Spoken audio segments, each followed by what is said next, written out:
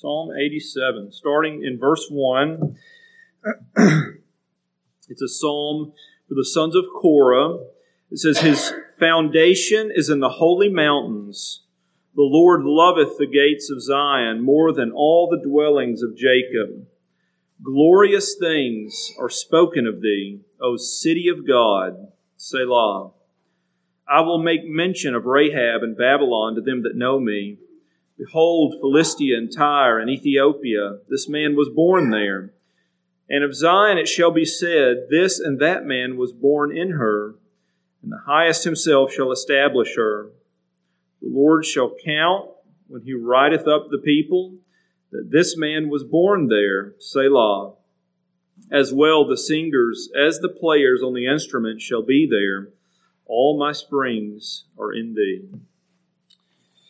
Now, as we come to Psalm 87, it is very possible that you opened up your Bible this week, that you turned to Psalm 87, that you read, and that you said, huh? What does this mean? Right? It's not like the Psalms that we've been going through here lately. This is not a psalm where David or Asaph or a person is crying out to God for help. It's not really a personal prayer as far as a supplication goes. But I would submit, and we'll see as we get finished with as we work through the psalm, I hope the dots will connect in your mind, that what we have in Psalm 87, though it is worded in some obscure ways, there's some references here that you have to dig a little bit to understand what's being said.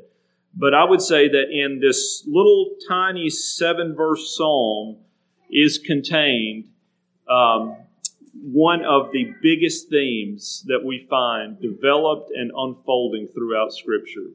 I was almost going to say you could just about fit the entire Bible in Psalm 87. That might be a tad bit of an exaggeration, but it's not much of one. This is a small psalm that packs a humongous punch if we can understand what it is that the psalmist is referring to here. And so, the title of the message as far as Psalm 87, I think, John Newton did it well. I'm not going to try to outdo him. Glorious things of thee are spoken. Glorious things of thee are spoken. So this is a psalm that is about Zion. Right? His foundation is in the holy mountains. The Lord loveth the gates of Zion more than all the dwellings of Jacob. So this is a psalm that is about Zion, and it's really split up into three different aspects. So you have the city of Zion, you have the citizens of Zion, and then you have the springs of Zion. So if you can take those three, you can think your way through this. Now, we have not yet unpacked what we're talking about here, so it still might not be firing as far as, okay, what does that have to do with anything? But the psalm focuses in on the beauties, on the glories, on the uniqueness of Zion, and then Zion's inhabitants. So the first section here, verses 1 through 3, before I start getting into the details, this is a psalm of praise, of exaltation. It's a psalm where the psalmist is just taking some time to glory in what God glories in. Okay, so the city of Zion, verses 1 through 3, let's just read it. His foundation is in the holy mountains. The Lord loveth the gates of Zion more than all the dwellings of Jacob. Glorious things are spoken of thee, O city of God, Selah. You remember Selah is just pause and ponder. Think about these things. So before we can really understand what's happening in this psalm, we need to understand what are we talking about when we're talking about Zion. I mean, it's a term and a name that you're familiar with. We sing songs about it. We're marching to Zion, and glorious things of thee are spoken. Zion, city of our God. I mean, it's not a foreign term, but I think sometimes if we don't really have a clarity as to what is going on with the development of this term, then we'll miss what's being said, not just in Psalm 87, but this is something that's going to be built on in the New Testament in a large way. You're more familiar with it than you may think you are, and we'll see that as we go. So, in the Old Testament, Zion carries a geographical significance. Okay, it's an actual place. And that represents a greater theological significance in the New Testament. Okay, so Zion, it's important that we kind of understand here when we're thinking about Zion. We're starting out here, and we're going to try to get closer and closer to the middle of understanding this. In the Old Testament, it's about location. In the New Testament, it carries a tremendous theological significance that is pictured in the location that we find in the Old Testament. So, in the Old Testament, Zion is a growing term. Okay, so that's important for you to know. It's used in different ways. And it's a growing term that comes to refer to, first of all, 2 Samuel chapter 5, verse 7, the city of David. Okay, it was in Jerusalem. It wasn't the entire city of Jerusalem, but it was a place in Jerusalem that was the city of David. This is where Solomon would eventually build the temple. 1 Kings chapter 8, verse 1 tells us that. And the first mention of Zion is there. Well, eventually, the term Zion, or the name Zion, begins to be used to refer to Jerusalem as a whole. Okay? Jerusalem was the holy city. You can see in Psalm 51, that's close by. Psalm 51, verse 18, do good in thy good pleasure unto Zion. Build thou the walls of Jerusalem. That's a parallel statement there. So do good in Zion, build in Jerusalem. So Zion was a word that would refer to Jerusalem, which was the city of God, the special place where God's special temple with His special presence was located. And then in Isaiah 51,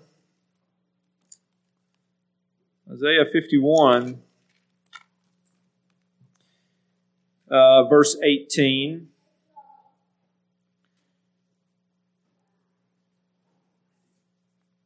Isaiah 51, verse 18, there is none to guide her among all the sons whom she hath brought forth, neither is there any that taketh her by the hand of all the sons that she hath brought forth. And I'm in the wrong verse here, and I don't know where I messed up on my reference, but somewhere in Isaiah 51, if you want to read that chapter, Zion, and this is other places as well, is not just referring to Jerusalem, but it's referring to the inhabitants of Jerusalem. Okay, it's the people.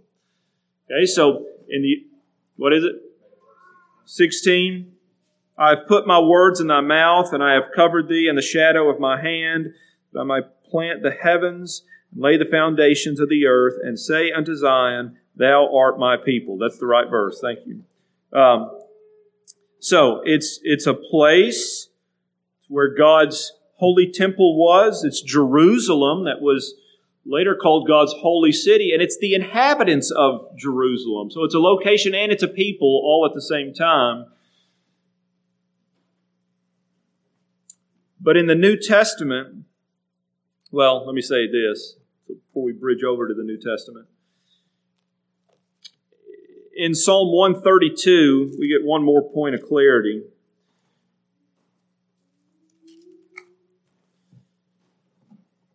Psalm 132, verse 13. It says, for the Lord hath chosen Zion, He hath desired it for His habitation. Okay, now we're getting closer to what Psalm 87 is talking about. So Zion Again, it was the city of David. It was Jerusalem as a whole. It was the inhabitants of Jerusalem. But really, what made Zion special, what made Zion unique among every other place in the world is that Zion was the place where God chose for His habitation. He dwelt there in a way that He didn't dwell anywhere else. God's presence was fully known in Zion. Jerusalem, in and of itself, was not a special place as far as geographically or as far as what all was there compared to everything else in the world and other places in the world. But Jerusalem was head and shoulders above every other geographical location because God dwelt there and His presence was there. And it became this very, very important, special place in the hearts and minds of Israel. You remember whenever we were in Daniel and when Daniel prayed, you remember where Daniel faced? Jerusalem. Why? Because that was a special place where God's presence dwelt in a special way. That was Zion. Now, in the New Testament, this begins to take on a different shape. Look in Hebrews chapter 12. Hebrews chapter 12. We said in the Old Testament it was about geography. This is the place geographically where God dwells. In the New Testament, it takes on more of a theological meaning. In Hebrews chapter 12,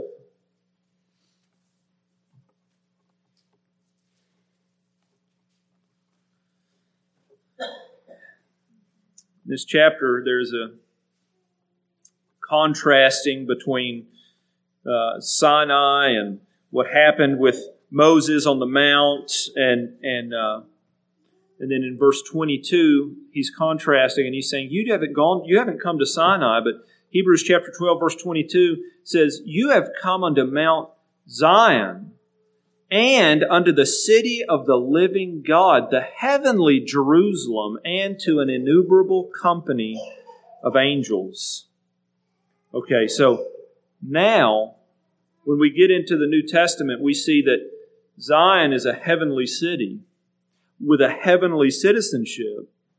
He says, you've come to this heavenly city, and it's the city of the living God. It's the Jerusalem in the Old Testament was a type of what this is. This is the heavenly Jerusalem. This is a spiritual city, not a geographical location. And he says the citizenship here is an innumerable company of angels. Okay, so we get here, and we could go to other places in the New Testament, but we see that Zion takes on a spiritual, theological. This is the city of the living God, where God dwells and where God will gather His people. And where this place is, there are innumerable angels present as well. So, what do we do with that? Well, New Testament perspective, Zion is not viewed as an earthly kingdom, but now Zion is viewed here as the kingdom of God. It's that kingdom that Daniel prophesied about. And it finds its greatest earthly expression in the church. You've come here to Mount Zion. What does that mean? You've come here to the place where God dwells. It's not just where God dwells, but it's where God brings His people in to dwell. And it's this heavenly Jerusalem, this place that's known, it's known for God dwelling here in such a way that He doesn't dwell anywhere else.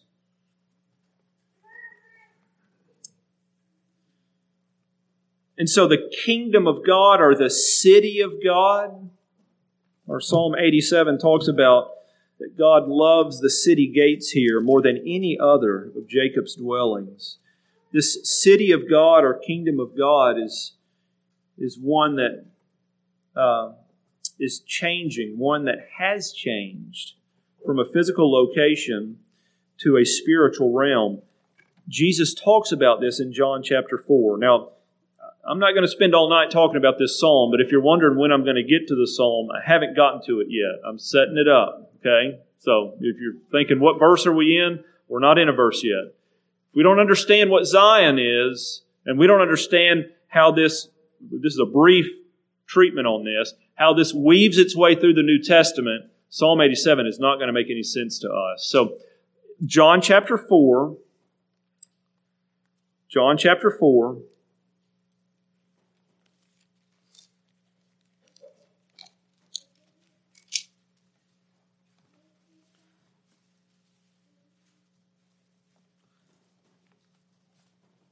this is where Jesus meets the woman at the well.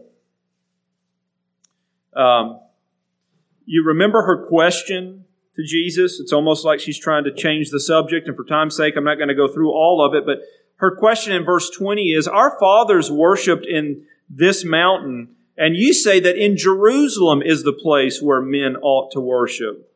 Well, why would the Jews say that? Because that was Zion. That's where God dwelt in a very special way. Jesus saith unto her, Woman, believe me, the hour cometh when ye shall neither in this mountain nor yet at Jerusalem worship the Father. Ye worship ye know not what. We know what we worship, for salvation is of the Jews. But the hour cometh, and now is, when the true worshipper shall worship the Father in spirit and in truth, for the Father seeketh such to worship Him. Jesus is saying here, Zion used to be the place where God was worshipped, where the Father was worshipped, but that's not going to be the case. There is coming a time, and we're in that time, where those who would come into the city of God would come there through spirit and through truth. This would be a spiritual reality where God was worshipped in a spiritual city. We would call it, as far as where we are right now, a spiritual assembly where God dwells with His people in a very special way. 1 Peter chapter 2. 1 Peter chapter 2.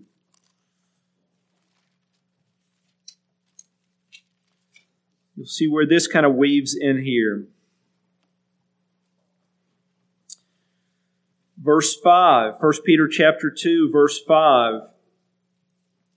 Ye also, as lively stones, are built up a spiritual house, holy priesthood, to offer up spiritual sacrifices acceptable to God by Jesus Christ.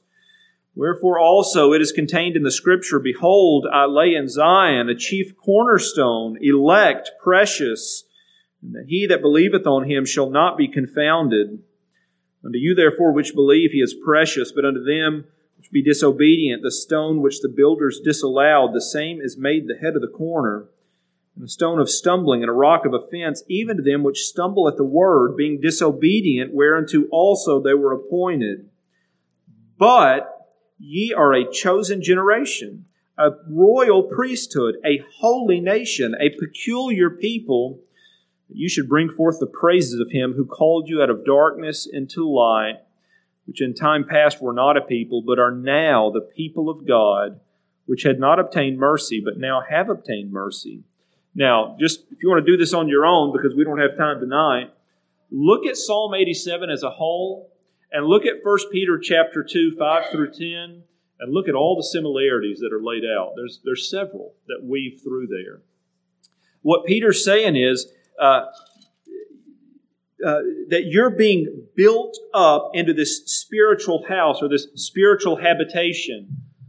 Well, again, Psalm 87, He loves the gates of Zion. This is where He loves to dwell more than any of Jacob's habitations. He's saying that you have been made a spiritual house, a spiritual priesthood, and so forth and so on. And it's just another New Testament expression, a New Testament development of what started in the Old Testament in the city of David as Zion, where God dwells. It started out as a very special geographical location. At this point, God could give a rip about the dirt on the ground in Jerusalem. Zion is where His people have been gathered together and where He meets with His people in a very special way. And it's this spiritual reality that grows and grows. And then the ultimate expression of Zion is going to come in the new heavens and the new earth as the new Jerusalem, Zion, is brought down from God to us, and He dwells with His people as their God and they as His people. Revelation 21. So back to Psalm 87. Think about that now as we read these first three verses. His foundation is in the holy mountains. The Lord loveth the gates of Zion more than all the dwellings of Jacob. Glorious things of thee are spoken, O city of God. Number one, in verse 1, he talks about the fact that his foundation is in the holy mountain. That is, God has laid His foundations here. This is God's house that He has built. He has laid the foundations here. You remember it says in Hebrews chapter 11 about Abraham that he was looking for a better city, one whose foundations were laid by God. You remember that? Direct reference to what we're talking about here. He loves the gates of Zion more than the dwellings of Jacob. Again, the psalmist here is just glorying in the fact that God loves to dwell here. If you want to know where God is, you need to go to where God dwells. If you want to experience the blessing of God's presence, then you go to the city that He loves. And then, glorious things are spoken of thee. Why? Well, it's not because Jerusalem was so glorious in and of itself. It's not because there were so many impressive things that were going on in Jerusalem. It was because it was the city of the living God. You think about how the church parallels to that. I mean, here we are on a Wednesday night, right? I'm not that impressive. You're not that impressive. But this is a glorious place because God dwells here. And God dwells with His people, and we receive blessings from Him. And that's why Wednesday after Wednesday and Sunday after Sunday, you endure all the earthly inconveniences that go along with being here. So it starts in thinking about Jerusalem. It moves into thinking about the blessings of the church, and then obviously the fulfillment we just talked about. So the city of Zion is a glorious city because there is a glorious God who dwells there. It's a glorious city because God has expressed His presence there in a way that He has not expressed it anywhere else. And so number two, the citizens of Zion. The citizens of Zion, verses 4 through 6. Every city has citizens, right? And so 4 through 6, I will make mention of Rahab and Babylon to them that know me. Behold, Philistia and Tyre with Ethiopia, this man was born there.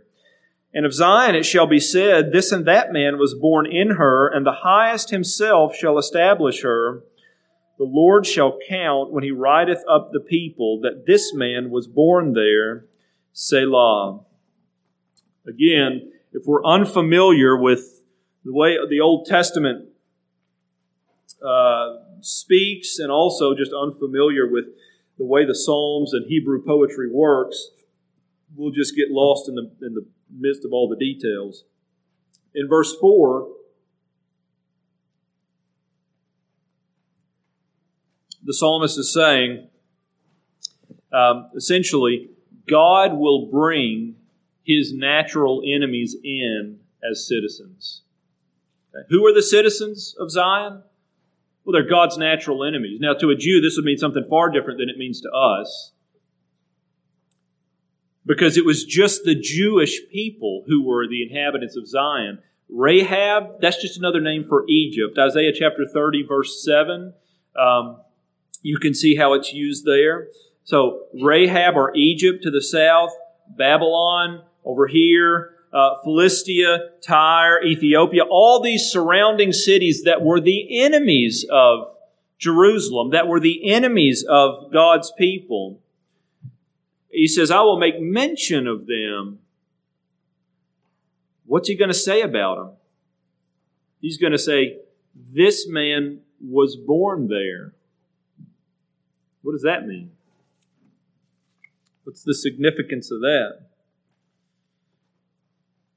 Well, what he's saying is, all these nations that you know who have been your enemies your entire life and throughout your time as a nation, all of these enemies are going to be brought in, and they're going to be treated as if they were born into. They're going to be natural birth citizens of Zion. Now, we don't have to think too hard to figure out how this parallels into what we understand in the New Testament, do we? Romans chapter 5. We'll turn there. Romans chapter 5, you'll see the language.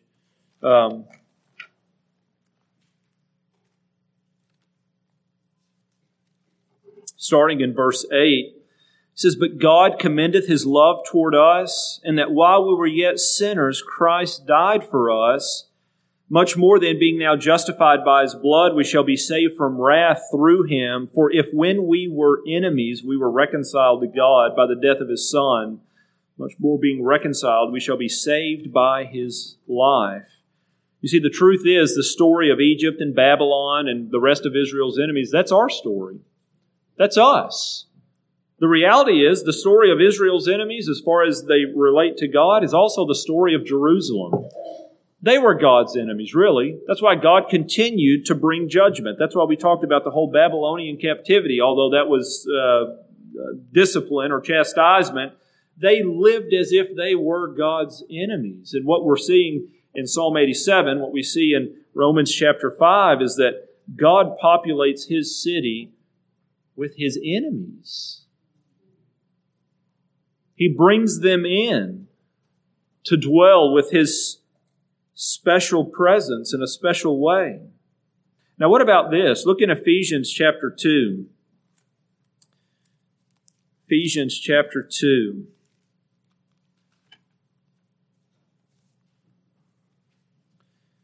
Now, what we're talking about when we look at these kinds of things, like Romans 5 and Ephesians 2, we're not spiritualizing anything. So if you're not tracking with what I'm saying, if you'll take the verses and you'll go look at them side by side, we're not straining to make the connections. They're there. In Ephesians chapter 2, verses 18 through 22, it is loaded with similar themes of Psalm 87. I mean, it's all over the place. So if while I'm saying it, you're thinking, this is just too deep. It's not too deep. If you'll get the passage by the passage, you can see it for yourself. This is not some special wisdom me or anybody else has. It's right there in Scripture. So Ephesians chapter 2, verse 18, speaking of Jesus Christ, it says, "For through Him we both have access by one Spirit into the Father." Well, both who? Well, both Jews and Gentiles, right? So you have the people who were God's national people, and then you have people who were their enemies and God's enemies. Both of us come to Him through the cross and through by one Spirit. "Now therefore you are no more strangers and foreigners, but fellow citizens with the saints and of the household of God." It'll be said of these people, you were born in Zion. That's what Psalm 87 says. What Paul's saying here is that you're no longer strangers, but you belong in the company of God's people as much as anybody else. You're fellow citizens. You have every right, you have every privilege as any other citizen. You've been brought in. And you are built upon the foundation of the apostles and prophets, Jesus Christ Himself being the chief cornerstone. Well, who laid that foundation? Okay?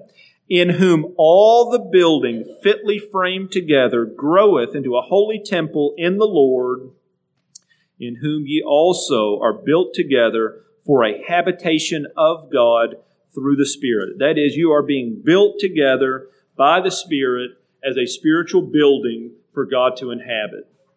Okay? So many parallels in Ephesians chapter 2 to Psalm 87. As God is building His church through Jesus Christ, and the foundations have been laid.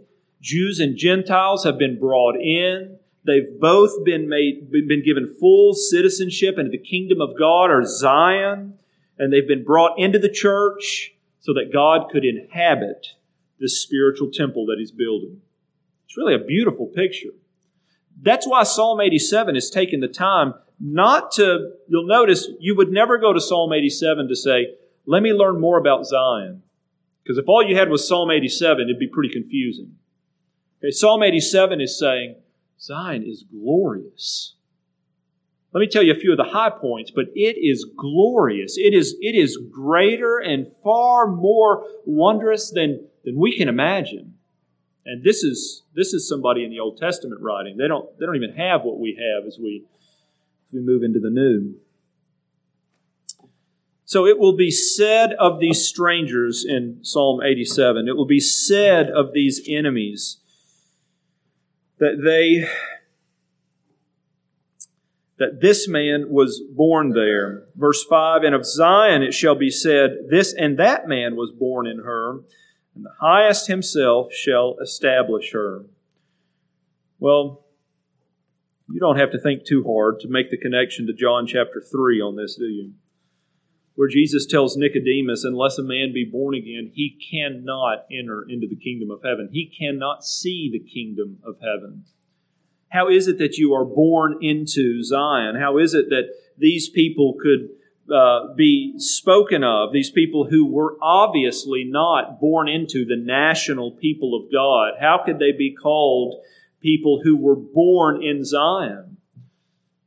And the reality is the same way we can say that. It's people who were born of the Spirit of God, and when the Lord blessed them and regenerated them through the power of that Spirit, they were born into the kingdom, just like every other person is born into the kingdom of God through the new birth. And they're given citizenship there. They're given privileges there. They're given blessings there. But to the natural eye, it makes zero sense.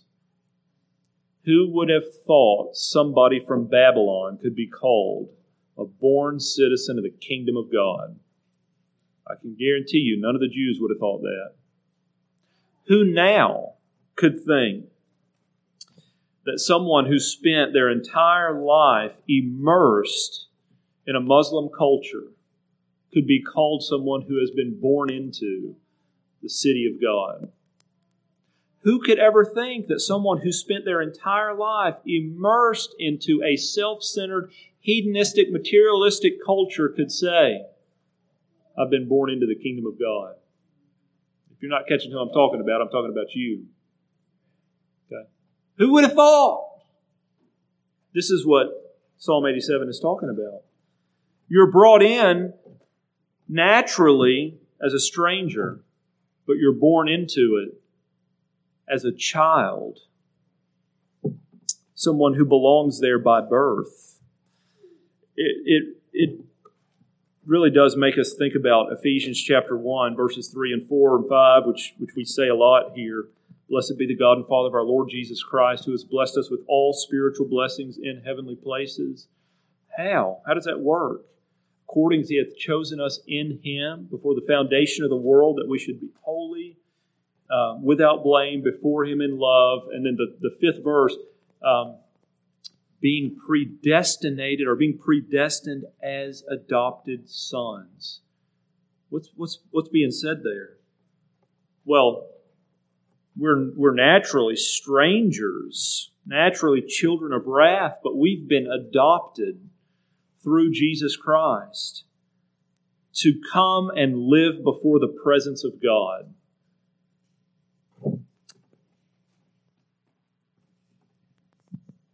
Now, we could dice this thing up all night, and at some point it would no longer be fruitful. But you realize that simply by having your physical body on the pew doesn't give you access to the blessings we're talking about, don't you? It's not about physically being here. It's about the fact that the one who dwells in Zion has adopted you as His child and has given you life through His Spirit, so that as you come, not only do you recognize, but you enjoy the blessing of His presence as you meet with Him, as you meet with His people, as you worship together. Psalm 87 verse 6 says, "The Lord shall count when He writeth up the people, that this man was born there. He shall count as He writeth up the people." It reminds us of Revelation 21. Revelation 21. It's talking about counting the inhabitants of Zion, writing it up, saying that this man or that man was born here. In Revelation 21, verse 23, speaking of the heavenly Jerusalem, it says, "The city had no need of the sun, neither of the moon, to shine in it, for the glory of God did lighten it, and the Lamb is the light thereof. And the nations of them which are saved shall walk in the light of it, and the kings of the earth do bring their glory and honor into it." Okay, these are all the kings and all the nations. "And the gates of it shall not be shut at all by day, for there shall be no night there. And they shall bring the glory and honor of the nations into it, and there shall in no wise enter into it anything that defileth, neither whatsoever worketh abomination or maketh a lie, but they which are written in the Lamb's book of life." Okay, you see that back in Psalm 87? He will count when He writeth up the people, that this man was born there. No one's sneaking in. No one's hopping the fence. What he's saying here is that everyone whom God brings into Zion, He intends for them to be there. He intended for them to be there before they ever got there. And when they are there, now think about this. When they are there, He knows it. Now you can miss what I'm saying here. But if we believe that there is going to be an innumerable host in heaven, to think that God has marked the book that Lewis showed up is incredible, isn't it? Or that whoever else, plug your name in the thing. That God is so personally committed and personally in love with each and every one of His people that not only did He record as far as planning goes, but He's checking the list off as we get there. He knows that we're there, and He celebrates that. This man was born here. This man was born here, He says. And so, God's enemies brought into Zion and given full birthright citizenship among His people. That's the citizens of Zion. And then lastly, the springs of Zion, out of verse 7.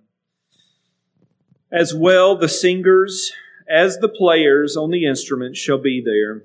All my springs are in thee." Now, singing, praising, playing instruments, all these things. In some of the other manuscripts, there's dancing in this passage. The whole point of it is that they are rejoicing in the blessings of Zion. Springs are metaphorical for blessings or provisions. And you could go to Revelation 22 and see that. You could go to other prophetic books in the Old Testament and see that as well. So what he's saying is, all my springs, the last half of that verse, all my springs are in thee. All of my blessings are in thee. What's he saying? It's just what we've said again and again and again. If you want to lay hold of the blessings of God as blood-bought citizens of Zion, then you go to Zion, right? That's where the blessings are. They're among His people. They're among His spiritual temple that He is building up. They're in His kingdom, in His church. And where do these come from? Well, we better not forget that these springs or that these blessings that are in Zion are all flowing straight to us from Jesus Christ. You remember on Sunday when we talked about Jesus as Jacob's ladder, as the one who's the go-between between heaven and earth, and the angels that were descending and ascending, and Christ as our mediator, as the conduit through which we receive every blessing we would ever receive. In John chapter 7, Jesus talks about Himself as being the living waters. The one who is thirsty and drank would no longer thirst. The psalmist says, all my springs are here. James chapter 1 verse 17 says, every good and perfect gift comes down from the Father of lights. Right? We're talking about God's blessings, God's provisions for His people. This is the last place we'll go. Revelation 22. Look how it's used here. Revelation 22, 1 through 4, says, and He showed me a pure river of water of life, clear as crystal, proceeding out of the throne of God and of the Lamb. What is this? This is one of the springs of Zion. That's what he's referring to here. In the midst of the street of it, and on either side of the river, was there the tree of life, which bare 12 manner of fruits, and yielded her fruit every month. And the leaves of the tree were for the healing of the nations. And there shall be no more curse, but the throne of God and of the Lamb shall be in it, and His servants shall serve Him, and they shall see His face, and His name shall be in their foreheads. Now, let's jump all the way down to verse 17. It says, and the Spirit and the bride say, come. And let him that heareth say, come. And let him that is athirst come. And whosoever will, let him take the water of life freely. You see the imagery here? The imagery here is that this river that proceeds, water springs that proceed from the throne of God are the blessings of God that are making their way to His people. And He ends with, are you thirsty? Well, then come, take freely. Well, where do you go? Well, you got to go to where the river is, right?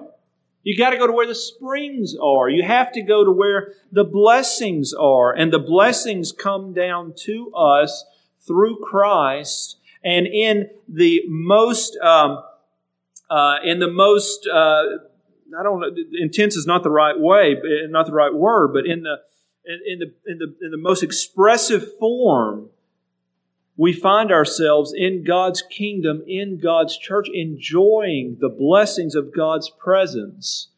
And so, again, brothers and sisters, we may think about, we come Sunday after Sunday, and we come Wednesday after Wednesday, and maybe Sunday afternoon after Sunday afternoon, we think, what's the point? I get tired, and there are other things that are vying for my attention and for my time, and it's a very difficult season in life, and there are other things that I could be doing and maybe even need to be doing.